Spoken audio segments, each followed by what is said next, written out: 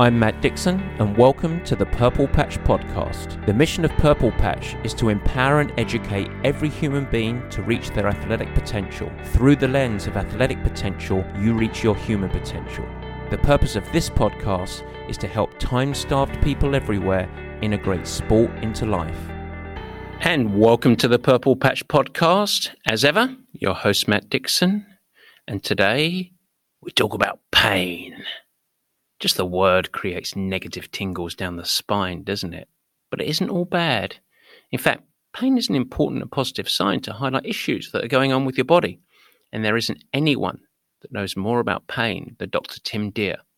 Now, you might remember Tim from the cracking episodes that we did together that explored his exploits in the Badwater 135, the big running event. Yes, that one, 135 miles of continuous running through the brutality of Death Valley. And if you haven't listened, it is episodes that are not to be missed.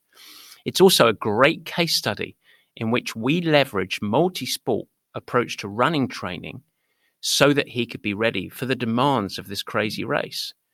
He only did 3 to 4 days of running each week so that he could be effectively equipped to go and run 135 miles through the desert.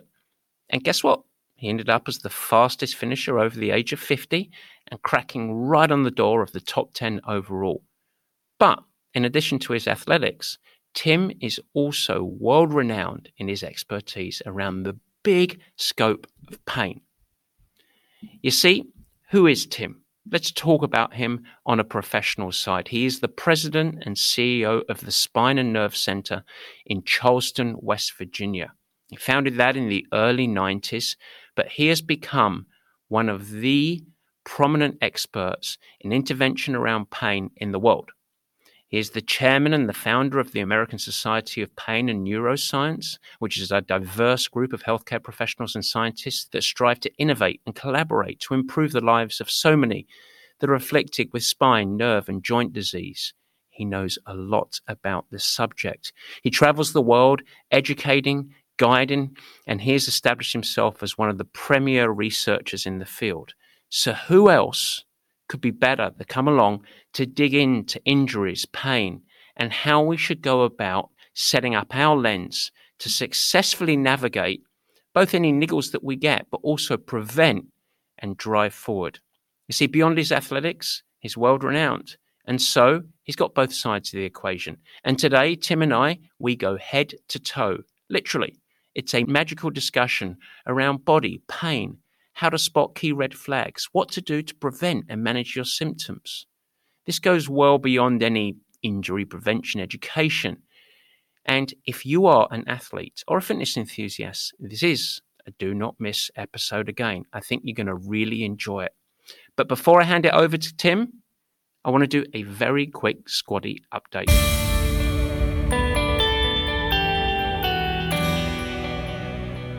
Yes, the squaddy update today. We are in stressful times. But here are some of my favorite words that we've heard over the last few weeks.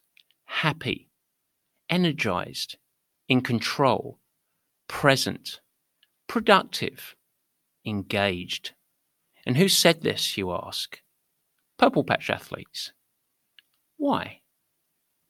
Well, they are embracing the performance journey and leveraging their training and the supporting habits that go around it so that they can create results well beyond sport. Yes, finish line and goals are really important. We love to see athletes thrive. But by taking on the journey, we want you to amplify your life. And if you're going about your training and you feel like you're just on this proverbial treadmill of pain, where you're working hard without really appreciating the journey as you go, or is your sport starting to fall into feeling like it's self-flagellation rather than actually helping you thrive in broader life? Does it feel like a second job? Is your performance journey really additive to your life? If you're feeling like this, where the sport is becoming a monkey on your back, you need to evolve. You need to change. You need to take on a different perspective, a performance perspective. And that's what we like to do. We like athletes to thrive, but not just in a sporting context, in life.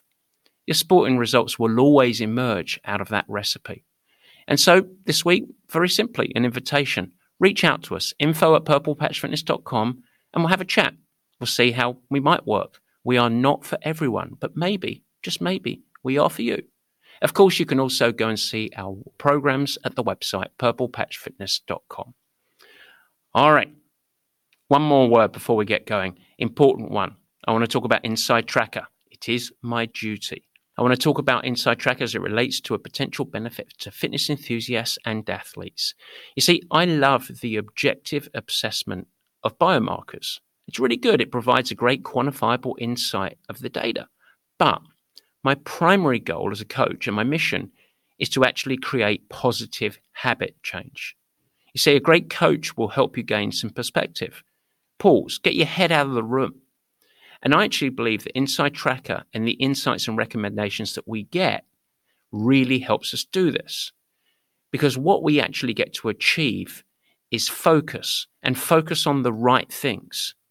And that goes well beyond changing your diet or adding supplements. It's really about habit change, training, integrating it into your life. And so it's a wonderful tool if leveraged correctly. And guess what? You can leverage. You don't need to be a Purple Patch athlete. All you need to do is head to insidetracker.com/purplepatch and you can go there. Anyone. You can use the code. You'll get 20% off everything at the store. It's Purple Patch Pro 20. So that's Purple Patch Pro 20. Oh, and if you do want our help interpreting results, and then you can just grab a consultation with one of the Purple Patch coaches. We'd be delighted to sit down and help you. For that, you just go to purplepatchfitness.com, head to the services section, and you can grab a consultation. All right, with that, it's time to get back to the show. We are giving Barry the week off this week. His fingers are once again a little bit chafed up from those ukulele strings, so we're not going to do word of the week, but we are going to have a super discussion with Dr. Tim Dear. I think you're going to enjoy it. Pain, all things good, bad, and ugly. It is time, ladies and gentlemen, I think you'll enjoy it, for the meat and potatoes.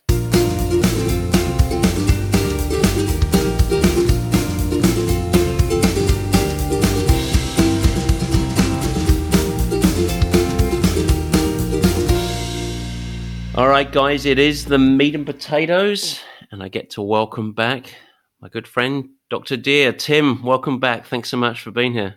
Matt, thanks for having me. It's certainly a pleasure to be with you again. Well, the last two times that we've had a chat on this show, we have talked about you and your absolutely crazy and incredible accomplishments in the endurance world. Many of the listeners will be familiar with your story, both a couple of years ago and last year around the Badwater 135, an incredible story. And of course, you've been very successful. We've had a great coaching relationship, but we're not here to talk about you today. We're here to talk about a subject that I'm going to wrap up very nicely in a bow: pain. And we're going to talk about injuries and pain and your expertise that, of course, we introduce in the bio. And we're going to anchor around the endurance athlete. I think you've got so much to bring with a perspective that you don't really read or hear about. I think that we read a lot about injury management and injury pain, but really getting to the source of it. And I hope that this session can be really helpful for the listeners. So I want to start, if I can, and I think that, and I'm not sure if listeners would really have considered this, but I think this is an important part of the discussion. We need to start at almost the baseline, ground zero. And let me ask you this. Why, as human beings, do we have pain? What's the role in the body for pain? Matt, great question. Pain originally was, I think, part of the story of humankind as a warning sign to tell us we're getting too hot, too cold, too sharp, too much trauma to your body. So pain actually, in its basic sense, is a good thing. It tells us something's going on that's problematic, either from trauma, injury, or disease. And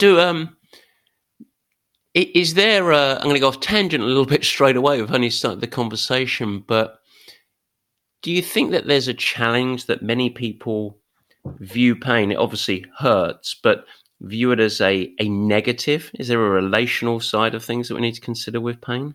But pain is an emotional experience. So how you view it really depends on the context of how you experience it and many societal factors.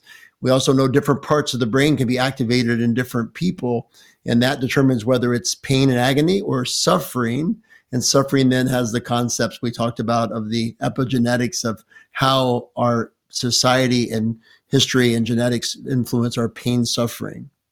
Okay, that's fantastic. Yeah, that's of course that's super. So let me ask you this then: when one experiences pain, what's actually happening there?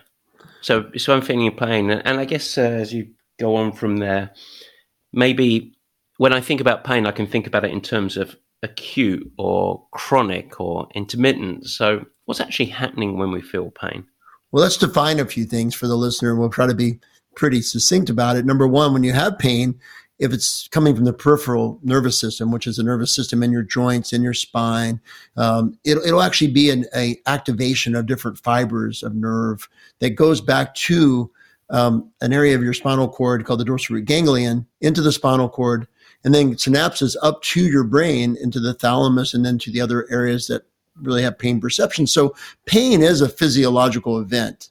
Again, acute pain means something that's a warning. If it lasts longer than the event, so let's say it continues 6, 8, 12 weeks, then it becomes chronic pain, which is what so many people have impact their quality of life and their function. And in the endurance athlete, it's that chronic pain that often ends careers or changes someone's ability to continue in a given sport. And that's really what we're trying to address most of the time, is that chronic agony that leads to your dysfunction. Well, when you go into the longer term with chronic pain, it is still having the role, because it is, I know this might sound quite basic, but it is still signaling the brain, the control center, there is an issue here. Is that fair enough? That's pretty accurate. I mean, there are people who have some other psychological issues going on where they really can't find a physical component of it. There's some other psychological factors, but in general, it means you've developed a degenerative change or an injury that's chronic or some sort of tissue abnormality or organ abnormality that tells your body something's going on. So I think what you said is correct most of the time. Okay. I'm going to go with a yes on that, but of course it's important. So I have to ask the question then, I think everybody listening is going to want me to ask, because in many ways it's going to feel like the Holy Grail, even though there isn't the Holy Grail. I'm going to get some nuts and bolts, and it's a two-parter. So I'll ask the first part of this. Do you have a guide on how the pain that you're experiencing develops into a chronic issue? So what I mean by that is somebody has a pain and it hurts, and there's always this phase of, is this something that's going to be with me? Or is this something that's going to be okay in 24 or 48 hours? And all of the athletes can go, oh, I know that. It's like, is my hamstrings tight? Is this acute or is it chronic? Is there a guide or any sort of feedback mechanism that we can rely on? Well, I think what you're asking me is, should we run through it or should we do something else? Because exactly, a injury that is just a acute inflammation of something. Many times, some brief rest and maybe a little physiotherapy, you might be back to normal pretty quickly without any real treatment other than maybe just either rest or elevation or ice. And other times, the tissue becomes a chronic signaling issue and it becomes a problem for you. And so the guide would be, I think, if something doesn't resolve with, in most cases, with a short period of rest and really maybe adapting your exercise program through your coach, then you may want to start looking at, is there something else here that should be looked at from a medical perspective? Because if you overdo something that truly is an injury, you may develop a chronic disorder. So that's the balance, really. Is it chronic? And then that becomes a real disability to you and really changes who you are, because, we are in our heart endurance athletes. So once you get that, you're no longer the person you were a month ago. And is there a timeline on that? And what I mean by this is from the pure applied side, when we think about sickness, when we think about someone feeling great in exercise, when we think about someone feeling bad in exercise, quite often the wait and see mechanism that I use as a coach, a lot of coaches will associate with this. We sort of have the magic 72 hours. A lot can change in 72 hours. A lot can evolve. Is that somewhat true as the most basic guideline of, hey, let it be for 72 hours and see what's going on? Or is it not quite as simple as that? Well, let's break it down to a few really basic categories. There are certain things that you need to take care of right away. You have, pressure in your chest when you're on your bike or running. Like some of a recent pro triathlete had a major heart attack during a race. So if you have pressure in your chest, if you had severe headache, all those are things that could be something medically very serious. So those are things we'd want to address right away. If you get off the bike and your neck is really, really painful and you're on the bike for, a few hours, then I think you stretch that out, apply some ice, and you wait 72 hours, and most of the time that's going to resolve. So that's category 2. And then category 3 is every time you try to ride your bike, your neck kills you, and the back of your head hurts, and you can't turn your head, and you're driving your car the next day, you can't look around. That's becoming a chronic joint disorder that could be treated and successfully treated where you can remain an athlete. So 3 categories: really serious, not very serious and going to get better, and then a chronic nagging injury. So that's the thing. So the one you don't want to mess up is that first one where you need medical treatment today. I'm so glad that you talked about that, because I was leading myself and the listeners down just tissue health, ligaments, joints. It's so obvious because you think about that, but it's important that central pain, if you want to call it that, is obviously. I wasn't even thinking in those terms, so that's really, really helpful. Well, that's our framework, and what I want to try and do, and we're going to be pretty ambitious here, is kind of go through the body and lean on your expertise with some of the really common pain that you see as athletes in your practices, and in your education. You obviously go all over the world and educate folks, and try and uncover some of the components. So we're going to have to hold hands and jump off a cliff on this one a little bit, but hopefully we can get some cause and effect, understand how to prevent, identify it when it bubbles up, and of course, how to manage it. And so let's go step by step, one by one, and we're going to start with, as my mum used to say, your right pain in the neck. So incredibly painful. Incredibly common, I should say. The reason I started with this is that I work with a lot of very busy time staff folk, and they often do a lot of driving, a lot of sitting in aeroplanes, a lot of desk jobs, and so often I hear them complain around neck and shoulders that nearly always permeates down the body. And so can you just break down some of the common components that affect performance-minded endurance athletes around the neck side of stuff? Yeah, it's a very common complaint both in endurance runners and bikers, because many of those people, as you say, during the day, they're doing jobs that require them to have focus, and they get really a loss of elasticity of their tissue, if you will. So some of the most common things you might see is something called facet joint pain, which is the joints in your neck that pivot your head. So it helps you look over your shoulders. Very important when you're on a bike in an aero position. Very important. You might notice this in your car when you're trying to look around and you can't, because you can't pivot your head. So that's a very common problem in runners, particularly that do long distances over 30 or 40 miles. Very common in bikers over the age of about 35. So that's one of the most common things we see. The other is people that have really severe myofascial pain. So the muscle itself, it attaches in the back of your head, called the splenius capitis, and that can cause also headaches in the occipital region of the back of your head into your shoulders. So those are the 2 most common things we see in the neck. The last thing I'll mention is, cervical disc disease can cause pain down your arm to your fingers and associated with numbness or weakness. That's the more serious of the 3, but all 3 can be treated successfully and really resolved in most cases without the need for surgery in most athletes.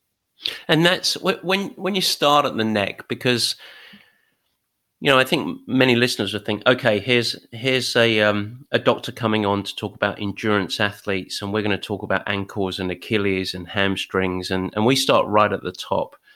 Can you explain a little bit of the pathway? That's my dumb coach language to talk about this, but the pathway or the impact of someone that sits on a computer, that drives, that gets a lot of tension, a lot of pain. It can have, I shouldn't say it does have, it can have a cascading effect to impact bodily function lower down, yeah?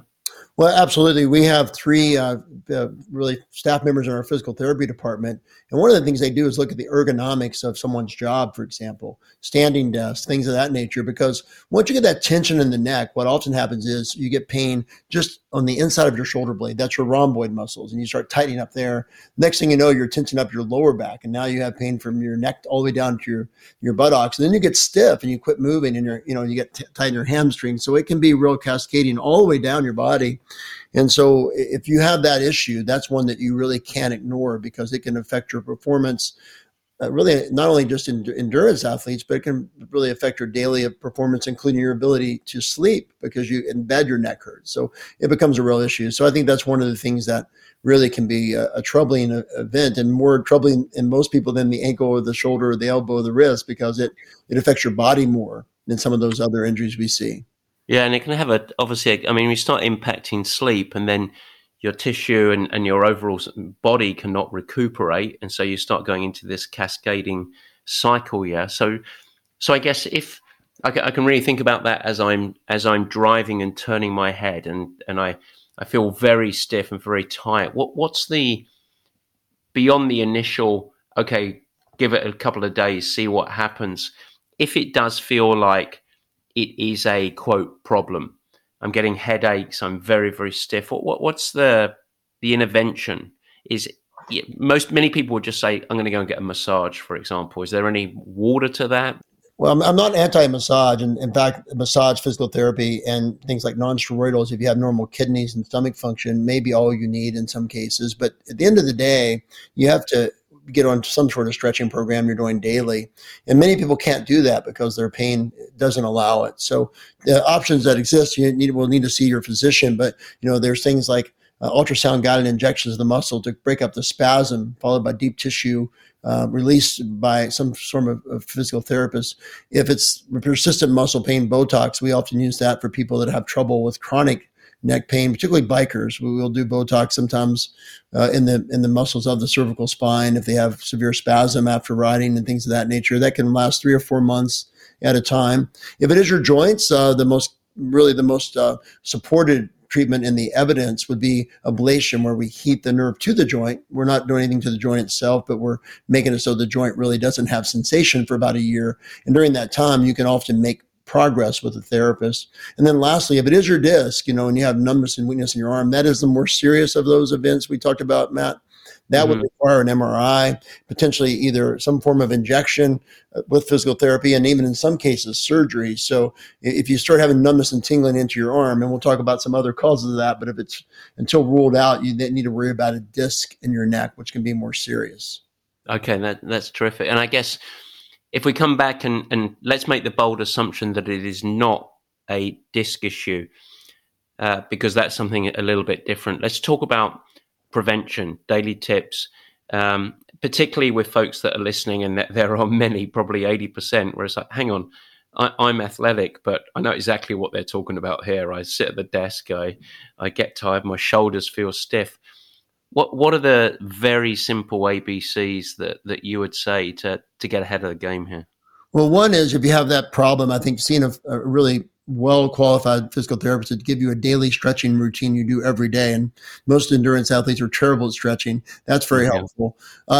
When you sleep, sometimes it's a pillow that you have may affect your neck. So you may want to talk to the therapist about the ergonomics of your sleep and make sure you get good rest. And then again, if you work in a job where you're in a certain position all the time, you need to change that position, and you may need to look at that overall. Those are things you can do for health. Lastly, there is a real association with smoking and cervical disease. So if you're a smoker, you may want to reconsider that, because I know we don't have a lot of endurance athletes that smoke, but I do have a few endurance athlete friends that do. That has been shown to affect your neck in many cases more than any other part of your body as far as the musculoskeletal system goes. That's fascinating. I never would have joined a connection between smoking and cervical issues. That's fascinating. Well, I'm going to have to give up my roll-ups, aren't I? That's it. You finally persuaded me. Let's go down, because you started to talk a little bit about this, and I want to go down to the shoulders because we're sort of obviously cascading down the body a little bit, and I want to focus in the joints of the shoulder. Here come the ears pricking up of all of the swimmers, but also throwing sports. Many are challenged. I remember a lot of my swimming buddies in college with ice bags on the shoulders, etc. Can you talk about the common complaints around shoulders? Yeah, I think the things we see most commonly among athletes in the shoulder, the simplest thing we see is bursitis, which is often just an inflammation of the little sac of fluid. I'm going to talk layman's terms here. That can be often treated by rest or some form of over-the-counter non-steroidal, and that will often resolve very quickly on its own. And that's usually caused by some form of overuse, and it's usually very self-limited. Then you have things like rotator cuff tear, where you get weakness in your shoulder and you really have trouble pulling your arm back down, if you will. Rotator cuff is a problem that depends on the severity, can often be treated with therapy alone and not require surgical intervention. We would send that to our orthopedic colleagues if it's that bad, but most people really don't need that. And then things, components of that like torn labrum, those sorts of things. Again, the severity is often noticed when you like, for example, if you take your fist and you bend your elbow and put your fist backward, that's a very common way to know there's a labral tear. Okay, so on the shoulders, this is a big one, I think, for me when I think about prevention and what can athletes do. And I hark back to my collegiate swimming days where we were consistently doing a couple of things. I think first, overstretching from a joint injury standpoint, getting our hands almost touching behind our shoulder blades and almost looking like a gymnast. But one thing that I did think was very, very helpful was band work. So across all of these, rotator cuff and overall joint stability, I'd love your thoughts on any preventative care that people can do. Yeah, no, I think there's no question. There's still a place for bands and things where you're using basically body weight and rather than heavy weights, for example. Certainly strengthening the shoulder when you're injured is a great strategy to avoid the need for surgery. Many times that's coupled with either PRP, which is an injection of your own plasma spun down for the growth factor, or steroids associated with continued stretching to avoid surgery. And in some people, I think that it comes down to that is a time where rest will often calm down an inflammation. If you can swim using one arm, for example, or, for a few weeks, or you can do things like, substitute exercises there, this can often calm down. For the older athlete though, sometimes you get bone on bone shoulder joint disease. And in those cases, there is a nerve in the back of your shoulder called the suprascapular nerve. And there's a nerve in the side of your shoulder called the axillary nerve. And sometimes you can do something around those nerves with a small wire just for a few months that will calm down the joint.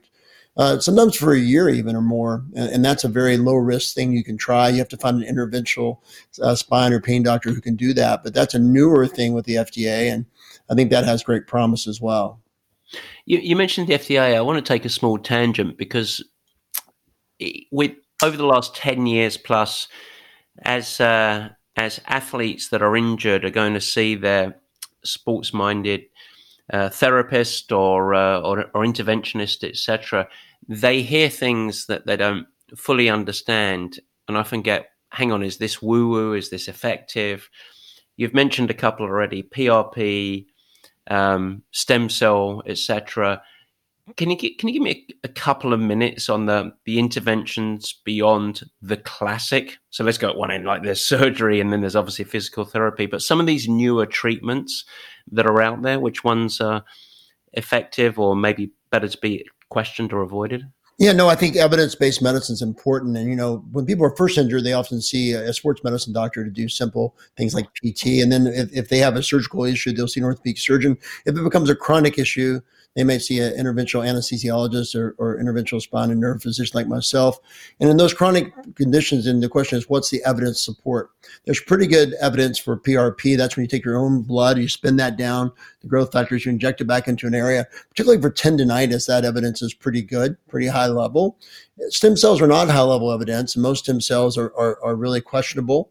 So they aren't approved in any regulatory body for use. So you have to be very cautious with stem cells. Now, your own stem stem cells may be safer than some other donated stem cells. So, but that's an area you really have to do your homework on as a patient, because there's a lot of things out there that are questionable. Most steroid injections are very, very acceptable and evidence-based, but we must say that in those conditions, you don't want to get too much steroid. It can cause systemic effects on your body, so you can't have that very often. And then we mentioned Botox a moment ago. Botox for musculoskeletal disease is pretty well studied and fairly safe in most people. And then I mentioned that the little technique of putting the peripheral nerve wire in. That is a pretty well standard treatment for chronic shoulder pain with severe arthritis now, and really accepted by both the FDA, but also accepted by most major insurance companies now as a viable treatment for someone trying to avoid a shoulder replacement. Let's say, for example, you're a 50-year-old person, you don't want your shoulder replaced. There are some new things like that are well studied and well documented. Now, again, all those things bases on your own physical history and your own conditions. So, I may have a different opinion based on someone who's, 37 and totally healthy versus a 56-year-old who has multiple medical problems. So we have to look at those balances. But that's a summary of what we've talked about so far. Incredibly helpful. Really, really good stuff. And yeah, that's a great summary. So appreciate it. Let's go to something with a lot of ball sport athletes and repetitive use niggles that occur, which is the elbow. And interesting, this was one that actually niggled me in my swimming. I never had shoulder issues, but occasionally we get a hot elbow, as we used to call it. What are the main causes and issues faced around the elbow? And again, any preventative options to help strengthen that joint? Yeah, the most common things with the elbow is tendonitis. So people have heard of either golfer's elbow, where the inside of your elbow hurts, or tennis elbow, where the outside of your elbow hurts. That's a tendon inflammation, usually caused by something mechanical you're doing. So in swimming, you might be turning your arm wrong as you pull, for example. And that's probably the most common thing we see. And it's usually treated by either some sort of a band to take the pressure off the tendon, rest, physical therapy, or injection under ultrasound around the tendon of some form of steroid to calm down the swelling. It's rarely ever surgical, usually resolves over time with either oral steroidal injections through ultrasound or some form of rest and therapy.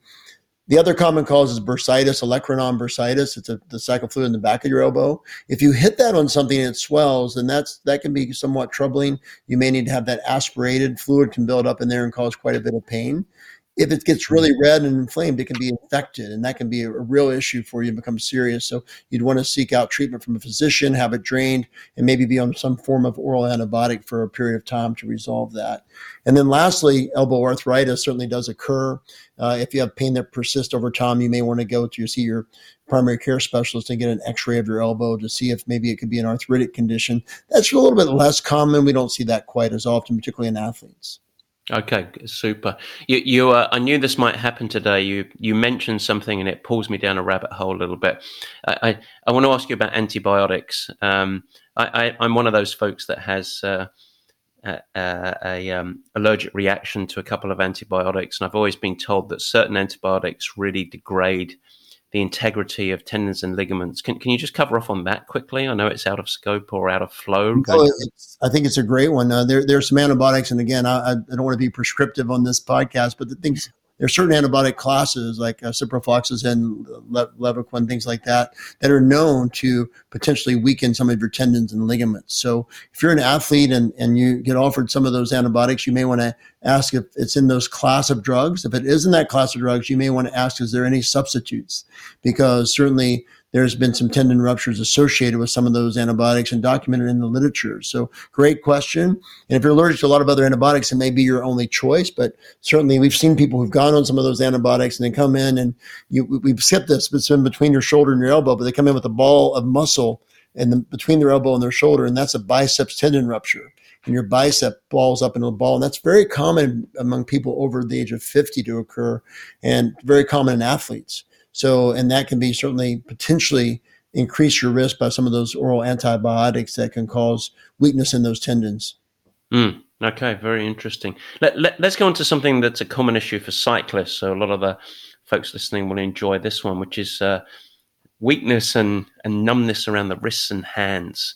I think that almost every cyclist has experienced this to some degree, and they all say, "Oh, I've got carpal tunnel, I've got the ulnar nerve." So expand on that. Well, yeah, you hit the two on the head. So I mentioned earlier, if you get pain from your neck down to your arm, it may be your disc in your neck, but more commonly among athletes, it's compression of a nerve.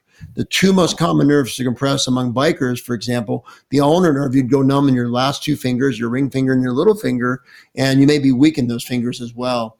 And that's caused by compression of the nerve, where the blood flow to the nerve is really hampered, usually by a long bike ride or a long race, particularly if you're gripping the handlebars tightly or you're not in a position where, particularly in a road bike, for example, more so than a tri bike where you may have your arms laid comfortably on the tri handles, for example. That's usually treated by time. It usually goes away on its own, but you may not have to bike for a little while. You may have to let that nerve recover. And it may take several weeks to recover. If it becomes very painful, you could go on certain medications for nerve irritation, or you could even have an injection under ultrasound guidance of the ulnar nerve with some steroid to calm down the inflammation. Most patients don't need that. And then if the middle of your hand goes numb into your thumb and your middle finger, that's often the median nerve, which is the same thing as caused by carpal tunnel. But in that athlete, it's usually not carpal tunnel. It's usually inflammation of that nerve from holding your wrist in a tight position, either from biking or maybe from running. If you have your hands in a certain tense position, holding water bottles, for example. And again, that usually goes away on its own. In most cases, you may have some weakness of your hands, though, so you may be a little cautious holding onto your handlebars if you're going around a technical course, for example. And again, these are times where the most common thing for both those conditions is rest, and that's hard to stomach some time. But you could ride a trainer without using your hands to grip the bars by just using your legs only and things of that nature. But that's almost always self-limited. Rarely becomes a problem. Last thing I'll mention is you can have a palsy, though, that develops where the nerve is permanently injured. And that may require either some interventional treatment with procedures like injections or little peripheral nerve implants, or it could require surgery to decompress the nerve. But those are much, much less common. And I'll contribute to this one a little bit. That one of the most common things we see is folks that have either a very poor bike fit that ends up weighting down, and added to that, which is often not thought of, but critical, is really bad posture on the bike. Locked elbows, broken wrists, as I call them, so hands fading out and weighted on the edge of the bars, really gripping the handlebars tightly. That's bad for you as a bike rider. It stops the bike self-correcting. You can't stand, you can't corner correctly, all of the cascade of other things that we've talked about in other shows, but also tends to be people then that are complaining, I can't believe it, my hands are numb. So, well, as I look at you, it looks like they'd go numb, particularly an hour into this. So that's super. Let's dive into the big one for me, probably the most common one. I'm going to call this the power plant, because whether serious athletes, parents, desk-bound executives, cyclists going to love this. I'm going to summarize it as everything under the bib shorts. What I mean by this is low back, hips, buttocks, everything down there, cascading down to hamstrings and glutes. I said, that is the area. I'm tight, I'm sore, I've got a niggle, etc. Let's over to you, Tim, I guess is the best way to say this. Let's talk about this. Yeah, you can spend, we spend most of our time seeing, athletes that have back pain. That's the most common thing we see in runners, most common thing we see in triathletes, most common things we see in bikers. So I think you hit it on the head. All those things we've talked about so far happen, but they don't happen with the frequency of the low back. So let's talk about what it could be. It can be musculoskeletal. And I love what you said about posture. Many times that is a postural issue, the way you're running, the way you're sitting on your bike, maybe the way you're doing things in that nature. And the treatment for that's often some really good core work from a physical therapist and some change in your posture and a lot of stretching of your hamstrings, because your hamstrings themselves can actually make your back hurt because they're so tight. So that's probably far and away the most common thing we see. And that's very fixable with very little intervention. So, that's number one. Number two, again, facetogenic joint disease. We talked about the neck where you have trouble turning your head. Well, for your back, if you have pain when you sweep or mop or try to do any type of weed eater, that's a real tip-off that it's your lumbar facet joints, which is one of the most common causes of pain in people over 35. And those joints actually, when inflamed, makes it hard for you to stand up straight. So if you start to run, you may have pain in your back when you're finished because the joint took a beating and it's very inflamed. Sometimes it goes as far as to get fluid in those joints, which is a real issue. And once you get fluid in the joint, it won't go away on its own. That's going to require some form of intervention. The most common intervention in most people is something called radiofrequency ablation, where the joints are heated with a computer once a year. And that's when you have arthritic joints, not when you just have an inflamed joint from stepping in a hole, for example. Mm-hmm. But that's diagnosed by x-ray. So you have an x-ray, you've been treated for the muscle, it didn't resolve. You have pain with extending your back or rotating your back, you get an x-ray and there's joint disease. Then that's often treated by a process where eventually you have the joints heated. And that's a very low risk procedure done in a physician's office under x-ray guidance or fluoroscope usually. So that's a low back. The last thing in the low back is the multifidus muscle, is a muscle that's kind of holds your back up, and that gets weak sometimes in athletes as their core gets weak. So you don't use your core properly, you don't stand properly, you have poor form, you gain some weight, you get a little older. All those things make your core bad, and you have things like multifidus, erector spinae, and psoas muscle weakness that causes deeper muscle pain that you can't resolve with physical therapy. And then again, there's ways to treat that with minor interventions to rehabilitate the muscle. And sometimes that goes as far as implanting a little computer under your skin that goes directly to the nerve, to the muscle, and that can be used 20 minutes a day, twice a day. And that's really a FDA approved level 1 type of device that is used in those who don't resolve with conservative treatment, who don't need back surgery. That's someone who still don't need back surgery. So that's a run at the back. And the most common things, we can get to the other parts of under the big pants if you wanted going forward. Any questions about that? Yeah, well, I mean, and I guess around that prevention, we talked about obviously the physical therapy and the exercises that come with it. But I mean, you're coached by me. You know how important we put the big banner of strength and conditioning, but not just throwing heavy weights around. A lot of the core stability, and we come back to again, a lot of the postural work that we do. It's a massive investment that's going to yield a lot from really helping athletes, and it's still so commonly ignored. Yeah. Well, I think one of the major fundamentals of Purple Patch is the core. And if people spend more time with the core, they'll have a whole lot less back problems. So there's no question the investment you make and the exercise of the core that you teach and your other coaches teach with you, Matt, it really will reduce the back risk you have of the lumbar spine. So I'm a big believer in it. As you know, I follow those tenets myself, and it's really helped my performance. I want to ask a question, which is I hear from athletes who have gone to an expert in parenthesis, and they said, he or she told me that my glutes aren't firing.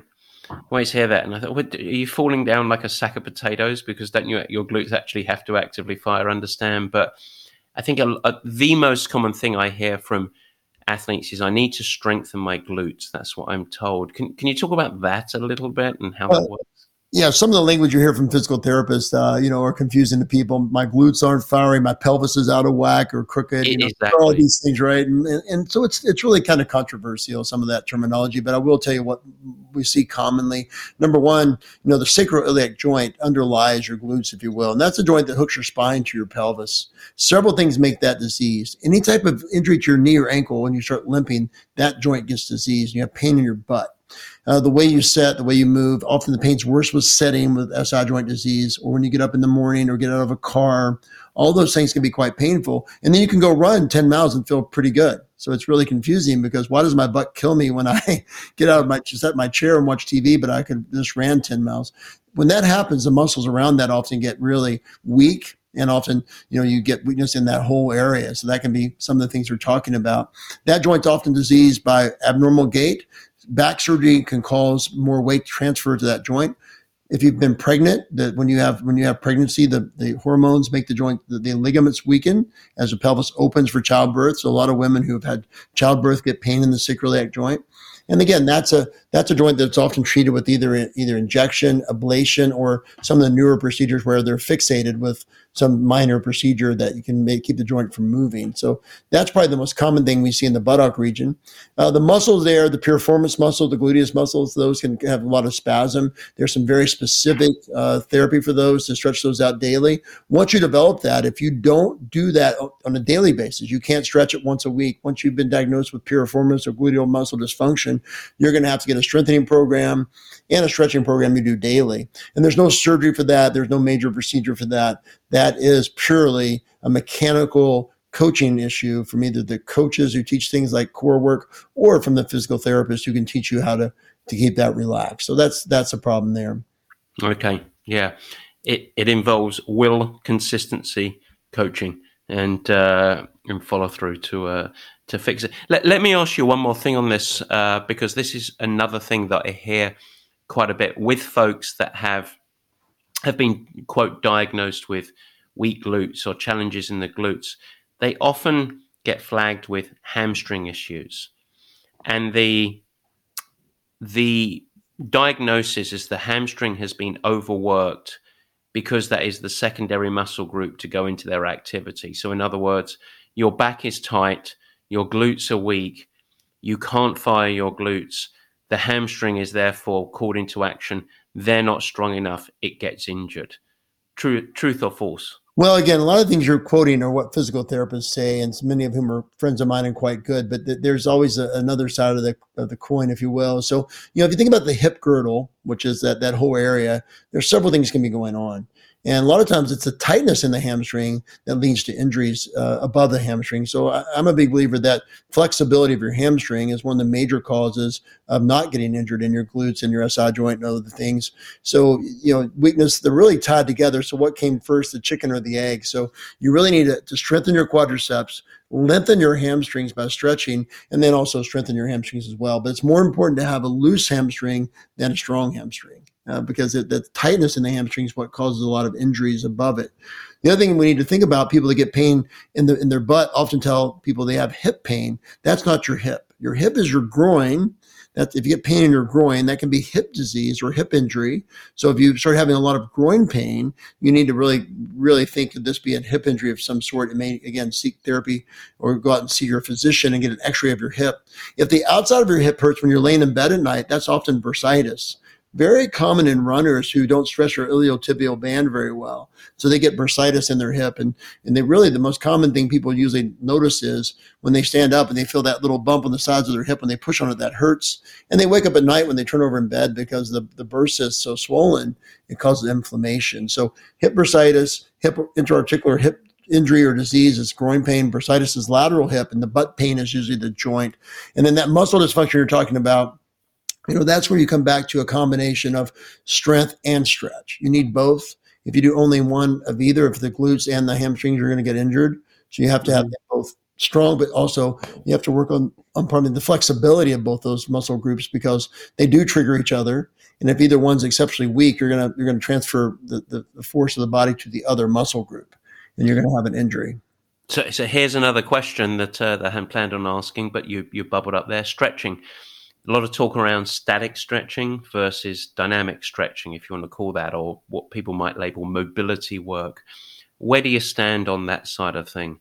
Yeah, I think, again, loosening the muscle first before you go into the stretching component of it. Doing more dynamic stretching is probably a better idea in most cases because, if you have a cold muscle that you stretch out, sometimes you may have some microfiber tears. So I think most people will do better if they actually warm the muscle before they go into a lot of stretching of the muscle. Great. That's super. So I've got a couple more questions. And one, this is the question I'm most excited to ask you, I've got to say. This is a very common scenario, I think, for athletes that I see, particularly those that I would label repeat offenders with injuries. Yeah. So I'd love your perspective on this. Athlete gets, pick it, hamstring, Achilles, whatever it is. They get a niggle, they get an injury, and they stop all activity. So let's imagine that a runner has an Achilles injury and they stop everything. They rest and it heals. They begin again and the hamstring goes. I'm assuming here that what's happening is a level of deconditioning with the absolute static recovery.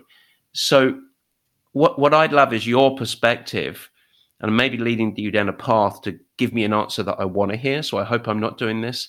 But how important is it to find a way to maintain some form of stress on the body globally while recovering from injuries?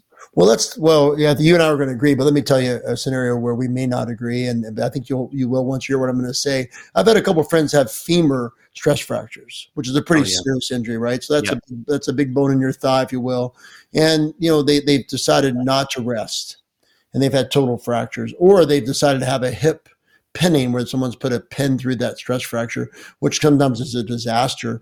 And the treatment for a stress fracture of a large bone like the tibia or femur is rest. And you really have to rest that limb totally, and you will get atrophy, and you will have to rebuild yourself later. I had a friend that recently had a patellar fracture falling when she was running, and she had to go into straight leg cast for 6 weeks and let that patella heal. And now she's got an atrophied leg that's stiff as a board, right? So but those are times where you really have no choice. But if it's a bone issue, you have to rest it.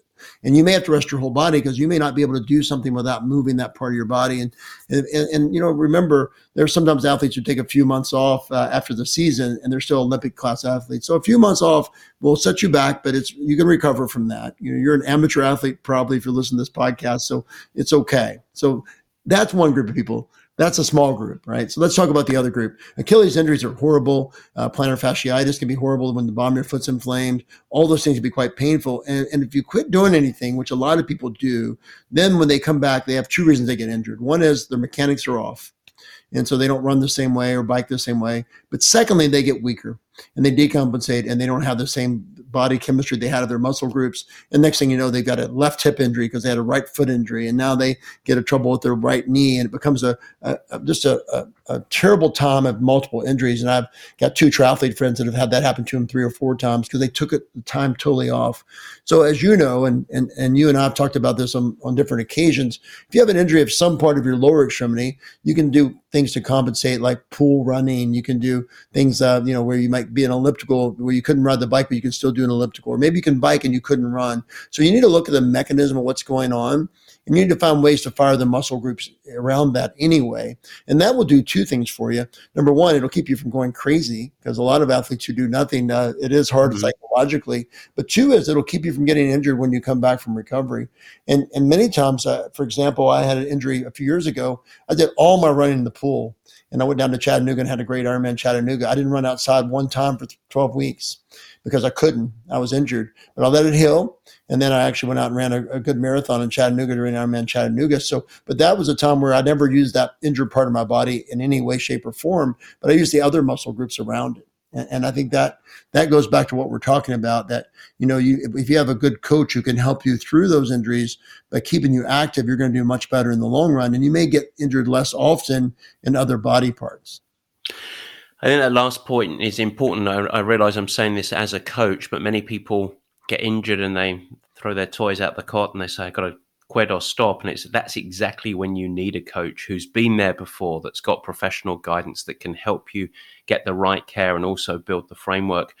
I will say your first point, when you talked about femur stress fractures, I mean, there's a very personal one for me there with Sarah Piampiano, one of my favorite professional athletes I've ever coached. And she had exactly that. And that was a massive challenge for her. It was also the best thing that happened to her in the big scheme of her career, because the forced rest enabled her to get her head out of the room a little bit and almost recreate herself. And it is a wonderful story that almost deserves its own show of how to navigate the forced rest to actually convert it into an opportunity over the course of 2 years, not over the course of 2 months. And she, coming out of that after 18 months and into the 2 years, that is when she broke into world class. And so if anyone is listening right now with a stress fracture of forced rest, you have to convert to opportunity, recreate, re-strengthen. And then in any of those injuries that you said, the one thing I'll add, Tim, is it's the same as people that come back, they finish a season, they decondition with a little bit of postseason, and they start too quickly. Injuries occur. The ramp is too fast. Coming back from injury, there's the sympathy phase where you've got to rest a little bit. And then there's it actually feels better. And that's when people get injured so often, I experience. And so there's that immediate side. So it's incredibly helpful. I want to come up to the mind a little bit just to finish the show. I want to talk two quick questions. I think this is fascinating stuff. I think I know your answer to this one. Pain. I want to come back. It is the subject of this show. You often hear folks saying a person's got a different, quote, threshold of pain. Do you think there's anything to this? And I guess what determines different thresholds of pain, the ability to handle and navigate pain? Well, I think certainly there's the extremes. People are born with no pain fibers. They usually die very young because they get injured and can't tell. They have fractures and burn themselves and all. So you don't want that. And then there's people. There's people who are hyperalgesic. So, for example, if you've been put on a high dose of opioids, it makes you more sensitive to pain, and things bother you more than others. So there's two extremes. But everything else, I think, is really based on a complex, epigenetic situation. For example, they've done a few studies on this, looking at brain scans. So if you grew up in a hard environment and you actually had, maybe your parents were not around and you had to get through different situations and you had some childhood traumas mentally, there's some evidence you might be able to be a better long distance suffering endurance athlete. And they think that part of your brain, which may be your medial thalamus, for example, where suffering is mediated, the anterior cingulate in that area, it may fire differently than someone who had a really good childhood and didn't have any suffering and is used to being comfortable.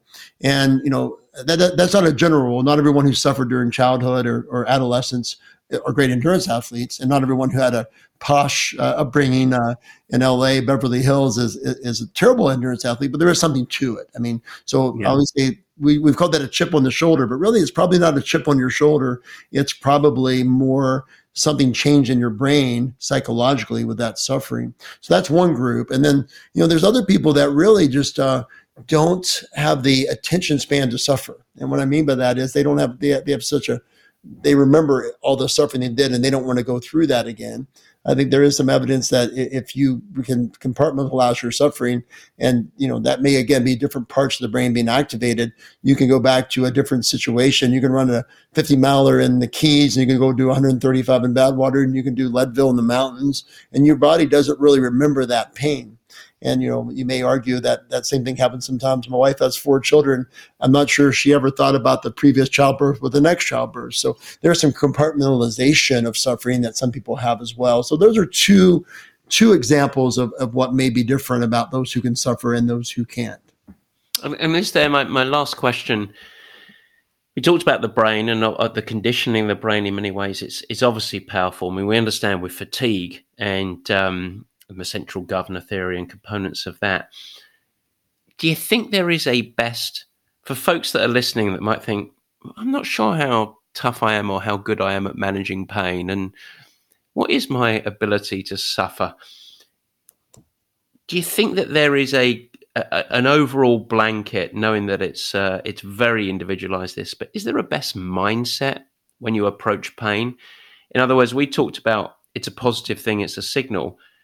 But when someone is, now I'm going to talk about pain, less about injury, but I'm going to talk about, is it better to ignore it, focus and absorb and accept it, something to battle and fight against when you're in, and who I'm asking the question here is Tim, the doctor, and Tim, the athlete, who is a complete nut job, by the way. So I'm going to ask you, what's the best thing? Do you accept and absorb, or do you battle and fight? So I think there's 2 answers here. I'm glad you quantified that. The physician will tell you that when you have pain, you have to go back and re-examine the questions we began with. Could it be my heart? Could it be my brain? Could it be something serious, right? And if it could be, you need to stop, seek medical attention. So that's the physician side. You may be harming yourself. So if you have chronic pain every time you run in your groin, you could be having a real issue with your hip. You probably need to get checked out. So that's that part. The athlete side of me says you embrace it. You learn to endure it, embrace it. For example, when you're at mile 90 and you're suffering, you look at the person beside you and say, that poor guy's suffering. I'm going to crush that dude. And that's really how you have to think about it. And if you let it get inside your head, you're going to quit. And, I think I like to take the suffering personally when I'm in an Ironman or in a long ultra run or doing the Boston Marathon and you're mile 26 and you're trying to get a PR, that's when I actually take that. I take it, I embrace it. I think about those who, are suffering and can't do what I'm doing. They're being, they're in a war in Ukraine, which is a terrible thing, or they're, they actually got paralyzed in a trauma. So I take that pain and say, those guys wish they could be here with me right now doing what I'm doing. And I take it as energy. So the athlete side of me says, heck no, I'm going to embrace that pain. I'm going to absorb it. I'm going to say I can out suffer everyone else that day. And many days you can out suffer everyone else. And some days you can't. That day you end up in the medical tent with an IV and won't be looking too good. But so there's two different answers, and they're definitely different. And one last thing I'll say, they have studied this pretty carefully, and they do think that the long and the training for ultras really doesn't affect your heart and cause any type of early death. That has been studied really extensively. So if you're training for ultra running, ultra marathoning, long distance triathlon, you probably aren't damaging yourself based on the most recent evidence. The day of the event, though, and this goes back to suffering, that's why we're bringing this up. I think it's an important way to close. The day of the event, if you push yourself past the limit, you could be doing some permanent damage. So I think when you're embracing that suffering at mile 100 of a long run, there is a chance you could be harming yourself that day. You probably didn't harm yourself with all those hours of training, but I think you have to be a little bit more careful and listen to your body a little bit if you start having warning signs on the day of the event. When you get into a difficult area, it may be time to DNF sometimes, which all of us hate to do and don't want to do. I think that is a wonderful way to end, and I absolutely agree. I think that the only thing I'll add as a coach, it is very, very rare with the highest performing athletes that I've had the opportunity to work with. I don't think I've ever met anyone who their relationship with pain and suffering has been one where they've tried to suppress it or beat it. Nearly always it's absorbing it. And in fact, quite often, this is one that I heard from Steve Magnus, a good friend of mine, a great running coach, that said, actually embracing it as a signal that you're doing something special. So shifting the relationship and saying, okay, this is a signal that I'm really pushing my body to do something that I haven't done before. And that is what it takes to actually be great, whatever your own personal brand of greatness is.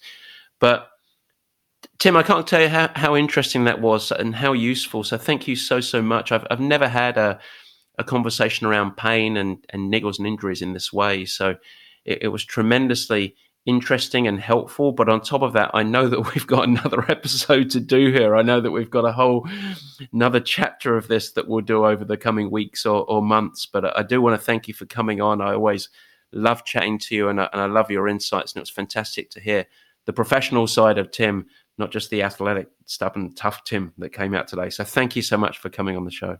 Well, Coach Dixon, thanks for having me. It's my pleasure, and I look forward to future conversations, and I wish everyone great sports out there. Be safe, everyone. Appreciate it. Take care.